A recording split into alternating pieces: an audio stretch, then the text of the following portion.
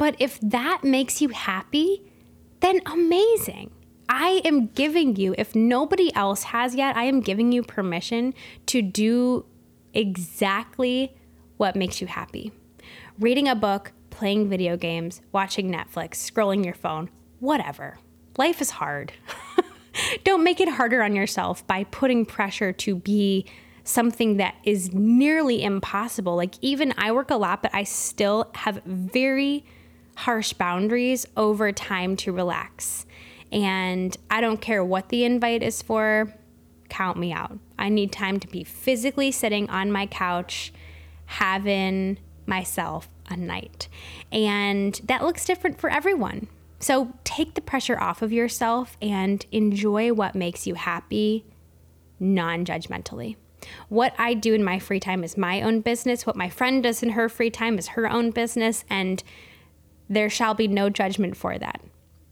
My friends and I, the one beautiful thing that I will say, there are so many things about our friendships that are amazing, but my favorite is how we are all non-judgmental of each other and what we do in our free time and what makes us happy. So that is just a little side tangent as well for those of you who feel like you should be being more productive. Okay. The first productive way to spend your free time is to read a book. If we are looking at a scale of scrolling, games, TV, reading a book is a little higher on that scale if it's nonfiction. So I like to think of things in life as a sliding scale, whether that's how often I clean my home, whether that's getting back into a routine of taking care of myself after having a really busy week. I don't like to go all or nothing. I'm very flexible and fluid in most areas of my life. So one of those being how you spend your free time. If you want to watch TV, spend your time watching TV. But if you feel like, okay, I've watched enough TV, now I feel like I need something else where I'm still relaxing, but my brain is a little bit more stimulated, a nonfiction book is a tad bit higher on that list. And I do plan to record a whole episode on my favorite books because I've read so many since 2017. I started really reading books. But I've tried to record it a few times and I keep forgetting very important books. So that will be coming one of these days. I can't guarantee when, but it will be here one of these days. Reading a nonfiction book can be about business. If you're in business, it can be self-help. It can be on manifesting, on meditating. Like, there are so many ways that you can practice nonfiction reading and make it interesting for you. So pick a hobby or a topic that you love and read a book on that.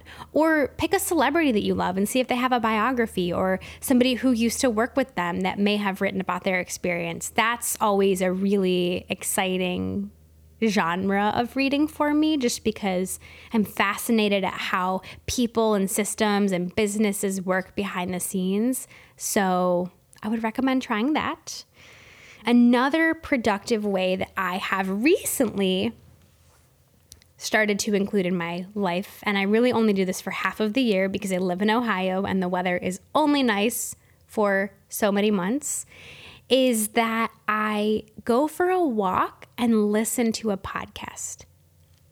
Let me tell you something. I used to use the Stairmaster 4 or 5 times a week. I have never felt so relaxed, and the lymphatic system doing its thing in my body, moving all the puffiness from my face out of it, such as going for a walk. Why have I slept on walking for most of my life? I've always gravitated towards higher intensity cardio, but now that I'm going for walks and listening to a podcast, oh my gosh, I sleep so well. I can't even tell you. There is something to light intensity cardio, and a nice relaxing podcast such as this one while you're going on a walk just does the soul well. I cannot recommend it enough. especially like I love it on a Sunday evening before going into the work week, a Wednesday evening, mid-work week, getting me through that little difficult patch until we get to Friday. Maybe you go for a walk and close out your week. I usually go about a mile. It's nothing crazy, and it maybe takes me 20 minutes or so, but man, it's amazing.